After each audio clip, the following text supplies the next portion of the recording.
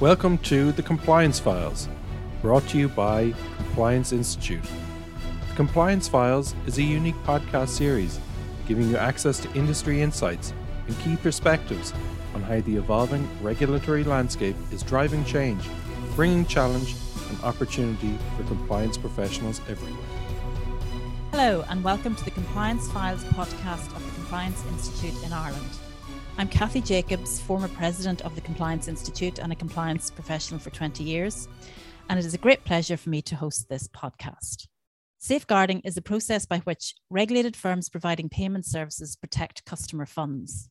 The purpose is to ensure that funds are always ring-fenced, such as in the liquidation of a firm to ensure customer funds are not co-mingled with operational funds, and claims of customers will be met in priority. Safeguarding is subject to stringent legal requirements compelling firms not just to safeguard customers' funds, but to ensure controls around safeguarding are robust. I'm delighted to welcome as my guests today Alison Donnelly and Russell Burke. Alison is a director in fscom and is a payments policy expert with in-depth knowledge and understanding of the payments regulatory landscape. Alison is a former FSA, FCA e-money policy specialist and shares this insight from the regulator to client and contacts alike in her role as director in fscom, providing compliance advice to leading fintech companies and startups. Russell is an independent payments consultant and with a combination of extensive regulatory and strategic experience is one of Ireland's leading payments specialists with over 40 years experience with the Central Bank of Ireland and the Irish Payment Services Organisation and Bank of Ireland. Alison and Russell are here to discuss with me today the importance of robust safeguarding processes and controls, central bank expectations, and future developments in safeguarding, among other talking points. Welcome to the Compliance Files podcast, Alison and Russell, and thank you very much for talking to us today. Thank you so much for inviting me onto your podcast. It's great to be here. Thanks very much. It's great to be on this podcast. Thanks for the invite. Always enjoy talking about these important matters. Okay, starting with you, Alison. Could you talk us through the origins of safeguarding? When did it become a regulated activity? And could you talk us through the evolution of that regulation in Europe? Thanks, Kathy. And I'd love to talk about safeguarding. So as you said, safeguarding is all about instilling confidence because it's about making sure that customers' funds are secure. And it applies mainly to payment institutions and e-money institutions. And it came about because when the first Payment Service Directive was brought into play, the European Commission wanted to create open competition for non-bank players. And so they need to instill confidence in consumers. Customers could go to a bank and get their money transferred for them, a payment service. And there's an underlying protection there that while the bank holds the money, it's protected by the deposit guarantee scheme. But non-bank providers are not included in deposit guarantee scheme because it's not a deposit. So how do we make sure that customers feel confident in handing over their money to the non-bank players? Well, we have this safeguarding process. And so what it means is that while the funds are with the payment institution or the e-money institution, they have to be protected by what's called safeguarding. And there's a couple of ways of doing safeguarding. You can choose to either segregate the funds and deposit them with a appropriately authorized facility credit institution, or you can get them covered by a policy or guarantee. So as long as they're with the payment or e-money institution, they should be protected by another party. Russell, have you anything to add on that one? I suppose just to elaborate a little bit on what Alison said there. But yeah, just back to the origins of it and to Alison's point about the Commission trying to bring in competition to the banks. Banks have to protect customers' money in different ways by having a lot of money before you can get authorized as a bank. Whereas the whole idea was that the firms that we would now call fintechs would have relatively less money. But the idea was that this legislation would remove those barriers for competition. And because they wouldn't have the same volumes of money available to them as a bank to ensure full protection of those customers' monies, they would be safeguarded and not used, as Alison says, in co-mingled with operational money. So that is a huge difference between payment and e-money institutions versus traditional banks.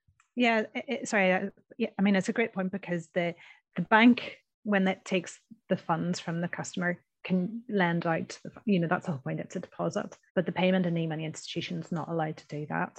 And so then we get into the place where if something were to go wrong with these newer businesses, perhaps less established because they just haven't been there for so long, and they don't, as Russell said, have the huge capital requirements on them. The funds need to be in a place where if the worst came to the worst and the firm is about to go insolvent or is insolvent, that an administrator can come in and return the funds to the customer. And that's in priority to any other creditors. Russell, what are the main challenges or issues that you've seen being encountered in the safeguarding process? That's a very interesting question, Kathy, actually, because I suppose it depends on your perspective. Obviously, I worked for a while with the regulator, so the challenges would be from the regulatory perspective, which I'll come back to. But actually, a very practical challenge for firms seeking authorization at the moment is actually getting banks to agree to provide safeguarding accounts for them. An awful lot of the applicants I would have seen would not have had the credit institution specified at the time of application, because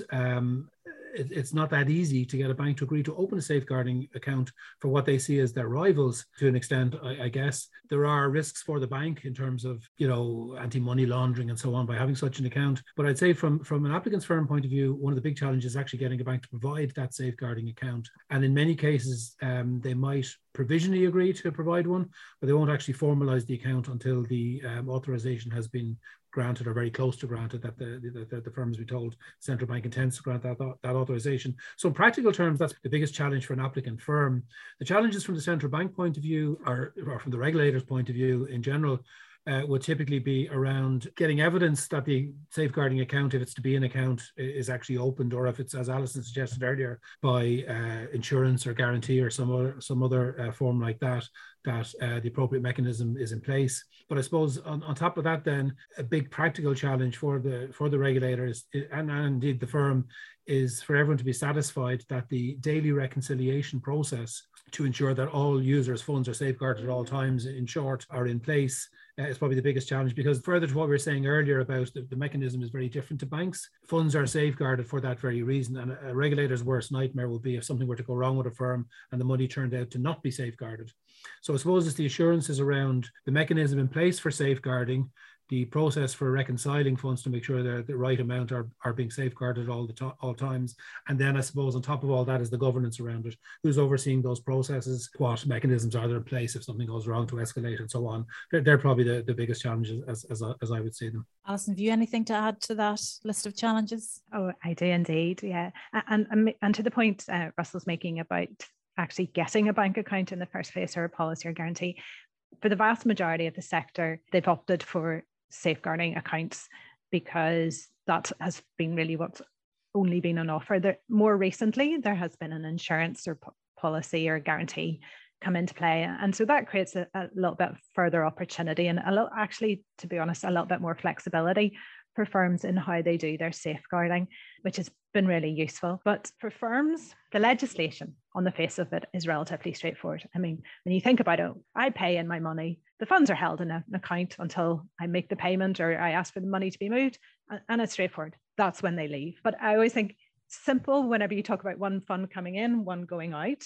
But when you start thinking about, for those businesses that do multiple payments 24/7, that's multiple payments coming in, multiple payments going out, then that's when the complexity begins. So the processes need to be there to be able to make sure that at any point the firm can identify who owns what funds, because if the administrator was to come in at any point, that's exactly the questions they need to be able to answer. They need to be able to pick it up very quickly and identify who owns what. And that then talks about a very complex system of keeping very good and clear records that are constantly kept up to date. And then we begin looking into, well, what funds need to be protected and what shouldn't be. And again, on the face of it, it's very straightforward. You know, there's funds that belong to me because I paid them in and I want that money sent off. But if there's FX to be done, if there's a currency conversion, well, there's going to be in their margin that will then be owed to the payment or e-money institution. Now, when the regulators, this is all tied up with insolvency legislation, and regulators generally don't look at insolvency as such. You know, that's not their bag, that's somebody else's bag. But when you start digging into it, as the FCA has done, then there's all kinds of questions that arise as to, well, is there a potential that if there's money in those safeguarding accounts that's not strictly speaking belonging to customers, does that co-mingling cause an issue if that business was to go bust. And certainly in the UK's context, up until very recently, there hasn't been any insolvencies. And I think for Ireland, there just hasn't been any. This is still a sort of future point. But until there's case law, you can't know how a judge will look at the funds in that account, and whether the fact that there's some margin in there, perhaps because at some point during that day there was an FX conversion and fees were then owed to the business, does that muddy the water and make the judge say, well, actually it's not just customer funds, there's company funds in there, and those funds could be used to pay off those other creditors, in which case the whole commingling and the sanctity of that safeguarding account has been disrupted. And those are the issues that the FCA has tried to provide guidance on in the UK. There hasn't been that equivalent kind of consideration in Ireland. Now, that could be because actually it's all very clear cut, and that kind of the insolvency legislation is such that issue wouldn't arise, or is it because it just hasn't been explored to that level? And I think that is where we're going to end up at some point. That kind of decision needs to be made or considered. So what we do know is that the central bank takes this very seriously, and over the last couple of years there's been announcements of, first of all, in the consumer protection outlet, there was an announcement that there would be a thematic review. And now, of course, just last month, we got the letter to e-money institutions saying that there's going to be a review of safeguarding, and firms have until the end of March to attest that their safeguarding procedures are right and sufficient. And they're doing that. Firms are doing that in somewhat of a void of guidance from the central bank, because apart from individual guidance that might have been given to firms, there's been no collective guidance, publicly published guidance for firms, apart from guidance that was produced in 2011 with the implementation of the second e-money directive that hasn't been updated, and it's actually quite hard to find on the central bank's website. So what do we know? We know that firms have to safeguard the funds, have to keep it segregated, they have to reconcile, but the intricacies of how that might actually look in the day-to-day actual genuine operation of an e-money institution, I think, is still uncharted territory to a certain extent. Thanks, Alison. And I suppose we don't want to really find out in the context of an insolvency because of all the pain that entails for everybody. But interesting that this is something that's to be explored, and possibly a result of maybe our own market maturity. So looking at what does good, or indeed very good, look like in relation to a safeguarding process absent any firm guidelines from the central bank? So as I was saying, the legislation is very specific in terms of once the payment or e-money institution has the funds, they need to protect it, and it needs to be either segregated in a discrete account or a safeguarding account, or covered by the insurance policy or guarantee. What we also know is that the central bank definitely expects reconciliation to happen daily, and that where there are hard copies, indeed, of records of the reconciliation should be kept. Questionable whether we can move on from hard copies and whether verified soft copies will be suitable going forward. But those are the main priorities of what needs to be kept in place. Okay, Russell, have you anything to add to Alison's comments on what does good look like in relation to a safeguarding process? Yeah, I suppose all the stuff that we've mentioned, and I think then the governance around that. I mean, obviously the simple, the simple scenario that Alison mentioned, if there's a simple one bit of money in, goes into a safeguarding account, when it's demanded out, it goes again, and the central bank is happy that the bank that it's being held with is a sound one. That's all very straightforward. But in reality, there's lots of toings and froings, as Alison suggested, and there's different kind of monies floating in and out in different time frames. So I suppose, apart from the underlying credit institution being a sound one, and typically the central bank will want it to be within the EU, but as we mentioned earlier, sometimes it's difficult to get these accounts. But I suppose what good really looks like is when all the reconciliation processes are in place, the central bank is happy with it, but there's also probably board approved policies in relation to the selection of that bank, in relation to the procedures around safeguarding itself, that these are reviewed on a regular basis by the, say, compliance function and approved by the board and so on. And generally the governance around all the processes there, that probably adds to what what good looks like. As I said earlier, a regulator's worst nightmare would be if something went wrong and all the monies weren't safeguarded. And then to Alison's point earlier about what happens if there's co-mingling of funds in that safeguarded account, or for instance, if it's covered by insurance and the insurance amount is for more than the amount that needs to be safeguarded at any particular time, how might a judge in case actually treat those situations?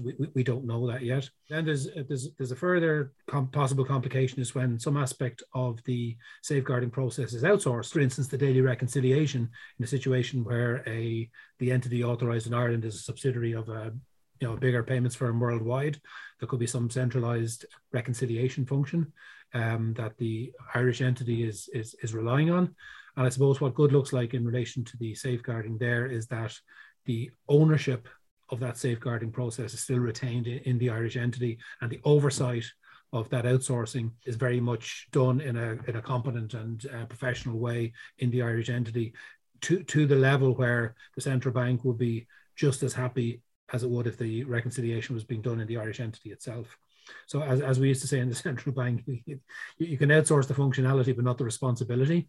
So what good looks like is when the responsibility very much rests with the institution, payments or e-money institution here in Ireland, and their controls around that. And Russell, actually that brings to mind one of the things that's coming through very clearly, certainly for firms that are going through the application process at the moment, is that the access to the bank account should be retained within in this case, applicant firms within a regulated entity. So group or outsourced providers could set up payments, but they shouldn't be able to authorize the funds being removed from the safeguarding account. That has to be retained within the regulated entity. Yeah, absolutely, Alison. That's when I was there, and I presume it's no different now. The central bank, and I presume any other regulator will be the same, will not tolerate any circumstances where money could be taken out of a firm's safeguarding account without authorization coming from within that firm itself. So in other words, there can be no situation where a parent entity, sister entity, or whatever would be able to take money out of the Irish firm's safeguarding account without its authorization. And that's both for its own internal procedures and the arrangements it would have with the bank providing the safeguarding account. Just one other thing worth pointing out, that the Dear CEO letter makes it very clear that, as well as the other points we've mentioned, that there's a very distinct and clear role for the second and third line with safeguarding, that there should be ongoing compliance monitoring, and of course audits, internal audits, to be delivered on the safeguarding robustness. So how important is governance in a safeguarding process? Absolutely foundational, as hopefully anybody in this sector will know. The central bank's priority, should be the regulated entity's priority, is that this is all properly governed, and that the board takes ultimate responsibility, that and therefore they need to understand the obligations and the processes sufficiently to be able to provide adequate challenge, to be interested, to know, to be confirmed as regularly as necessary that the right amount is being safeguarded and that the processes are sufficient. And to go back to the point of safeguarding, it's about instilling confidence, it's about protecting customers' money. And I think also that lends itself to a different point as well. Sometimes e-money and payment institutions are relatively peripheral to consumers' financial needs. It's the sort of, it could be a low value gaming kind of card or product or service, and not used day to day. But more and more we see payment and e-money institutions becoming a sort of bank account light, or they're trying to insert themselves into the customer's day-to-day needs and requirements, and genuinely meeting really useful needs. And so when you think about a customer relying on that account, if it's to the point that it is actually their day-to-day money, then we very clearly need to be making sure that the funds are adequately protected.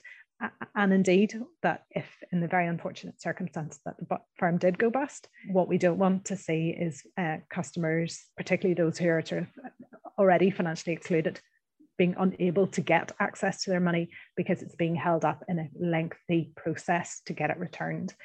And so one of the things that I think firms will very much have to make sure is that their documentation, their policy, their description of how they do things is so clear that somebody from outside can come in and pick it up and understand in order to be able to return the funds to where they need to go. And I think that will be a big issue if it were ever to arise. Yes, and that's safeguarding as a really critical consumer protection. And Russell, what do you see as the board's role, the board of a regulated e-money or payments firm, and what should they concern themselves in their role in discharging their oversight role as a board?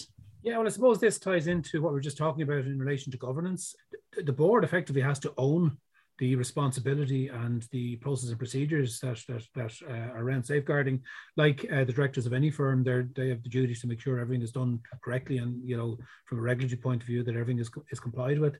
So as we were talking about earlier when we were discussing what good looks like, I suppose it would be that there are regular updates to the board from the various lines of defence that Alison outlined there earlier, that their compliance function will on a regular basis report that everything is okay, and that the internal audit will confirm that, and that any policies and procedures that are board approved are updated on a regular basis. And as we now know, the central bank itself is putting a direct responsibility on that board to provide a board certified, I think was the phrase, but an attestation anyway, that the firm's safeguarding process and so on are what they should be. But that's quite a responsibility on a board to get all that for the exercise to be done and it to be signed off by the 31st of March, along with, if there are any defects in it, processes to remediate those defects. Now, hopefully no firms will find any, and it may not be in their interest to find any, and hopefully there won't be any, but to have all that done by 31st of March is quite a challenge. So the responsibility for board directors of these, in some cases, relatively small firms, as Alison is alluding to there earlier, are becoming quite onerous. So yeah, a lot lies with the board in this particular area. Alison, you touched on earlier the three lines of defence, or specifically the second and third lines of defence. So what do you see as the respective roles of the three separate lines of defence in the safeguarding process? Certainly, the first line will be the team that's responsible for making sure that the legislative requirements are implemented in practice. And so that's going to be very much the making sure the payments, the reconciliations are done regularly, and that the funds in the safeguarding account are true to what is regarded as being held in the ledger. So that reconciliation process, that's the first line. And they must make, the complicated policy decisions about identifying what funds truly need to be safeguarded, what funds are actually own funds and need to be removed from the safeguarding account, and all sorts of policy decisions. Actually, one of the interesting ones might be, for instance, for those who operate with cards, when is the e-money actually spent and no longer relevant for safeguarding? So I always use the example of going in to buy a sandwich. When you hand over your card, and you take away your sandwich, you can't have both e-money and the sandwich. So the e-money should be redeemed. Is that the point when it's taken out of the safeguarding account, because then it becomes money that is owed to the shopkeeper, or does it remain in there and that is then sent over to, and then when's the obligation finished? Is it when you hand it to the merchant acquirer who hands it to the merchant, or there's all sorts of policy decisions in there. So that's the first line. Second line, obviously, is the compliance function, making sure that the ground rules that have been set down, the policies and procedures are being implemented properly, and having a sense check on those policies and procedures, identifying and sort of, their own assessment as to whether it fits what the legislative requirement is, and that the procedures are being implemented as set out. And then the third line, another independent check on that again, confirming, assessing that the policies and procedures are robust and sufficient, and indeed being implemented as expected. And Russell, this might be something of a rhetorical question here, but the central bank will be expecting a full three lines of defence treatment of this process. It's not one where the lines can be blurred. Yeah, Kathy, that's true of all the compliance aspects of it. Yeah, blurring of those lines of defence would definitely be a no-no with the central bank, or indeed any other regulator, I guess. An example that might be whereby if somebody in the compliance side of things had some kind of operational responsibility or vice versa. The central bank likes to see three very clear lines of defense for all aspects of it, a firm's processes and that. But obviously with safeguarding, it's particularly important. Typically though, with safeguarding, as Alison's outlined there, it's actually, particularly if a safeguarding account has been used, it's relatively straightforward in that it's operational staff that would ensure the reconciliation, the transfers and so on all take place, with the compliance function then overseeing that to make sure it happens the way it should happen, as Alison said, and then with the internal audit overseeing that again. So, but yeah, three very clear lines of defense. It's particularly important in this area, but it's important in all areas. Russell, for a firm looking for an authorization in Ireland, over and above just what's spelled out in the form, what do they have to demonstrate to the central bank in their application to get the central bank comfortable with their safeguarding process? Sure. Well, I suppose everything, I suppose, in one way. We've talked about most of the things. Each application is different. I mean, as Alison alluded to there, your sort of utopian dream of a single payment going in, be put in the safeguarding account and going back out again when the e-money is redeemed or the payment is made, would obviously leave a situation that's very easy to demonstrate to the central bank how it's all happening. You have a credit institution set up, the account is open, evidence is provided, the reconciliation process is in place, and there's the second and third lines of defense. That's all very clear. But first of all, as we've said, there's going to be a lot more payments than one payment at a time, and there could be different types of payments. There could be different flows in both directions. If somebody's issuing and acquiring, for instance, acquirers typically get their funds on a delayed basis. At what point do they have to be safeguarded and so on? So it gets very complicated very quickly. Then, as we've previously mentioned too, there's not just safeguarding by holding it in a bank deposit account. It can also be held under what's called a comparable guarantee or insurance policy, or indeed it can be invested in what are called low risk assets as well. And all of those things bring further complications. And I suppose the central bank will deal with each application on its own merits. It will require any firm that is required to safeguard users' funds to I suppose show that all this works. And in fact, in some cases, if it's deemed to be higher than average risk, and I don't necessarily mean a high risk firm in terms of PRISM ratings, I just mean where there's maybe more consumers involved or high numbers, and the central bank might actually physically inspect the firm's premises, or maybe be done remotely in the current restrictions, during the current restrictions. But it wouldn't just accept documentary evidence, if you like, of the process and so on. It would actually like to see the reconciliation process is working. What happens if, for instance, there's misreconciliation? You know, how quickly does it get escalated? What is the remediation if there's a deficit or an apparent deficit? A lot of firms will, in their own policies, they make up that deficit themselves in the meantime while the issue gets sorted out. When do they advise the central bank that something has gone wrong and so on? All of these things, I suppose, as I said earlier, you know, a regulator's worst nightmare in this sector probably is something going wrong with a firm and the money not being safeguarded. So it's to satisfy the central bank on all accounts that every bit of this is working, is going to work.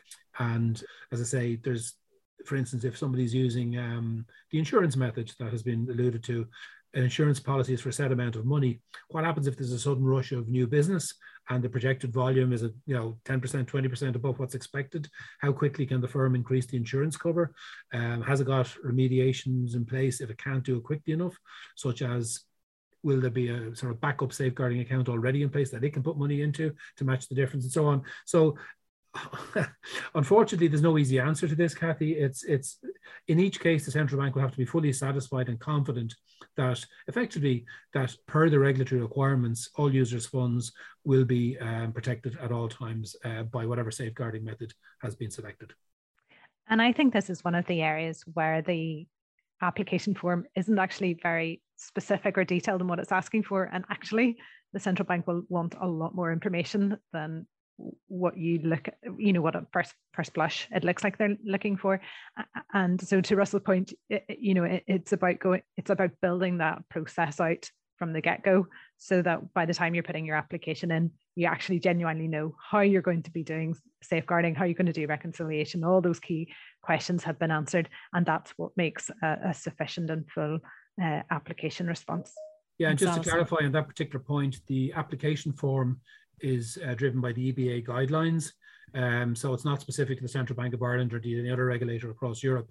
And yeah, in some cases, to Alison's point, they're perhaps less than perfect in how they're presented. One of the conditions of using those for the central bank, in our case in Ireland, was that the request for information at the application stage was not allowed to be changed at all. So in advising firms, in helping them get their application right, we'll tell them what we think they need in there and what we think the central bank will be expecting. And at a pre-application meeting, the central bank may advise them somewhat on that, but there is no specificity as to exactly what has to go in there to keep the central bank happy. And you can be absolutely certain it'll be more than whatever's put in the first place, no matter how comprehensive the submission is, because as I say, each case is different and each case has its own challenges and so on. So it's unfortunately, Kathy, no easy answer. But I suppose my advice to any firms out there thinking of applying would be just to make sure it's as thorough as absolutely possible, and that they can anticipate, if you like, any questions or challenges that a regulator might have as to why what's proposed will work in all circumstances. Okay, so despite what the question might be looking for, you need a good full exam answer to those questions, and to try and anticipate what could be underneath those questions as well. Okay, coming to the end of the podcast, and Alison, what do you see as the upcoming developments in safeguarding as an activity and in the regulation of safeguarding? I think that there will be a process where a lot more consideration will be given to the policy questions around safeguarding. And I say that with a heavy heart, because I think it's going to lend itself to the fact that safeguarding is a lot more complicated than it looks like in the legislation. And that's to address all the various questions that we've raised in this podcast and beyond. And I think that the central bank will, ultimately have to provide more guidance and steer, which is open and available to all firms, rather than, the way it's approaching it at the moment, which is essentially individual guidance. I think that whilst guidance can and should be welcomed, it will probably make safeguarding more complicated, but should have the effect of making it more secure, so that we can be more confident and do exactly what we wanted to from the beginning, which is to instill confidence in consumers that when they use payment and e-money institutions, their funds are protected and they will not be at greater risk than using other payment service providers. So I think there is going to be a period of consideration, particularly now we have a deadline here of March for the attestations to be sent to the central bank. I expect that there'll be a period of reviewing those and asking further questions and drilling into it in more detail. But I anticipate that through that process, there will be more questions raised, and the central bank will have to provide some of the answers to them. Great. And what about you, Russell? What do you see as the upcoming developments in safeguarding? I completely agree with Alison, so I won't touch on that aspect of it, but just a couple of other sort of thoughts I might have. One thing that's beginning to impact, or potentially beginning to impact, is negative interest rates. This has been raised by a number of firms, not just in Ireland, but across Europe, that not only do they have difficulty opening the account in the first place, but they're going to be potentially charged negative interest rates on top of that. So straight away, there's a concern both for the firm from a profitability perspective, but also from the central bank's point of view, because even if all the money is put into the safeguarding account and reconciled correctly, if negative interest rates are being applied, then by definition, not all the funds will be covered at all times. So a mechanism will have to be in place to address that. Now, that's not Central Bank of Ireland specific. That's obviously across the entire probably Western world at this stage, but certainly Europe. That's one of the challenges. And as I mentioned earlier, one of the alternatives to keeping the money in a credit institution is to invest it in low risk assets, as referenced in the regulations. I won't get into the details of what that means now, but in the current very low interest rate environment, low risk assets tends to mean a negative interest rate as well. So again, you'd need a mechanism in place to mitigate the fact that the balances could be going down on those things rather than up. So that's just a further, I suppose, development I see is will the industry across Europe, or will the regulatory authorities across Europe address that in some shape or form? Because on the other side of things, under the regulations, e-money institutions are not allowed to pay interest or give any sort of reward for the money being held there. Presumably that means they can't pass on a negative interest rate either. So, but anyway, it's something that has to be addressed. And then I suppose the other thing, I think it's quite a concern across all of Europe, not just in Ireland, what we've mentioned a couple of times during this podcast, the difficulty for small firms, particularly opening safeguarding accounts. I'm hoping that this will be addressed centrally across Europe, and some policy or some statement will issue that will hopefully make it a little bit easier for ordinary firms to open such safeguarding accounts. Because as both Alison and myself have touched on a couple of times, the most straightforward method and the most common method is to have a safeguarding account with a credit institution, of reasonable repute. And it's probably the least complex way of ensuring all the money is in place at the right time, compared to, say, insurance or low risk assets or guarantees of some kind. So yeah, it would be welcome if some kind of push in the right direction on that came from the authorities in Europe as well. Thank you to Alison and Russell for sharing your insights and expertise on safeguarding. We've had a comprehensive tour of the importance of safeguarding, the implications for customers of getting it wrong, how to implement a robust process, as well as central bank expectations, and indeed some insights on the application process and how to get that right. It's been interesting to hear, what you've got to say on future developments. So Alison is anticipating more guidance and rather less sort of bilateral advice from the central bank, and Russell has talked about the dangers of negative interest rates and how that's something to look out for as something that's going to feed into the process and cause complications, and also the issues for smaller firms. So thank you very much for sharing your insights and expertise, and thank you to listeners for listening to this Compliance Files podcast brought to you by the Compliance Institute. I do hope that you find the podcast interesting and useful, and we will be very grateful if you would review or rate this podcast. And until the next episode, goodbye. Thank you for listening to this episode of the Compliance Files. This year represents a significant milestone for Compliance Institute, as it marks our 20th anniversary. In November 2002, over 80 financial services professionals got together with the goal of providing a network for compliance professionals and to provide a framework for meeting the upskilling needs for what was then an emerging discipline.